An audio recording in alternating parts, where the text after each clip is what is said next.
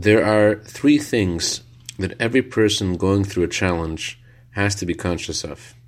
Number one, they have to know who is making that challenge.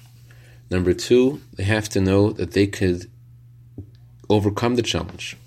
Number three, they have to know that the purpose of the challenge is to be in a better place than before the challenge. God tells us all three things in the opening verse of this week's Torah portion. Good morning.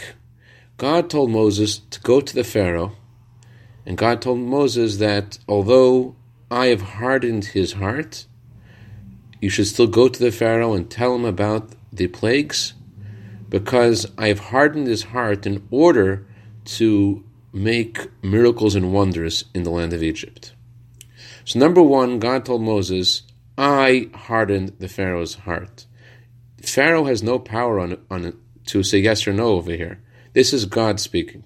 I have hardened his heart. The no that you're getting is coming from God.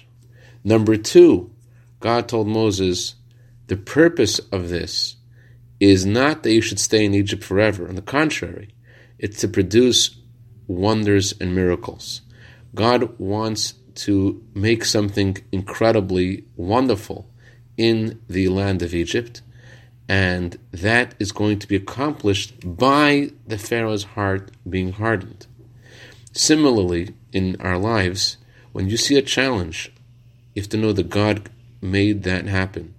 And number two, that you could overcome the challenge. God gave you the strength to overcome the challenge, and when you do, you will have achieved wonders and miracles. You will become a much better person for it and be in a much better place.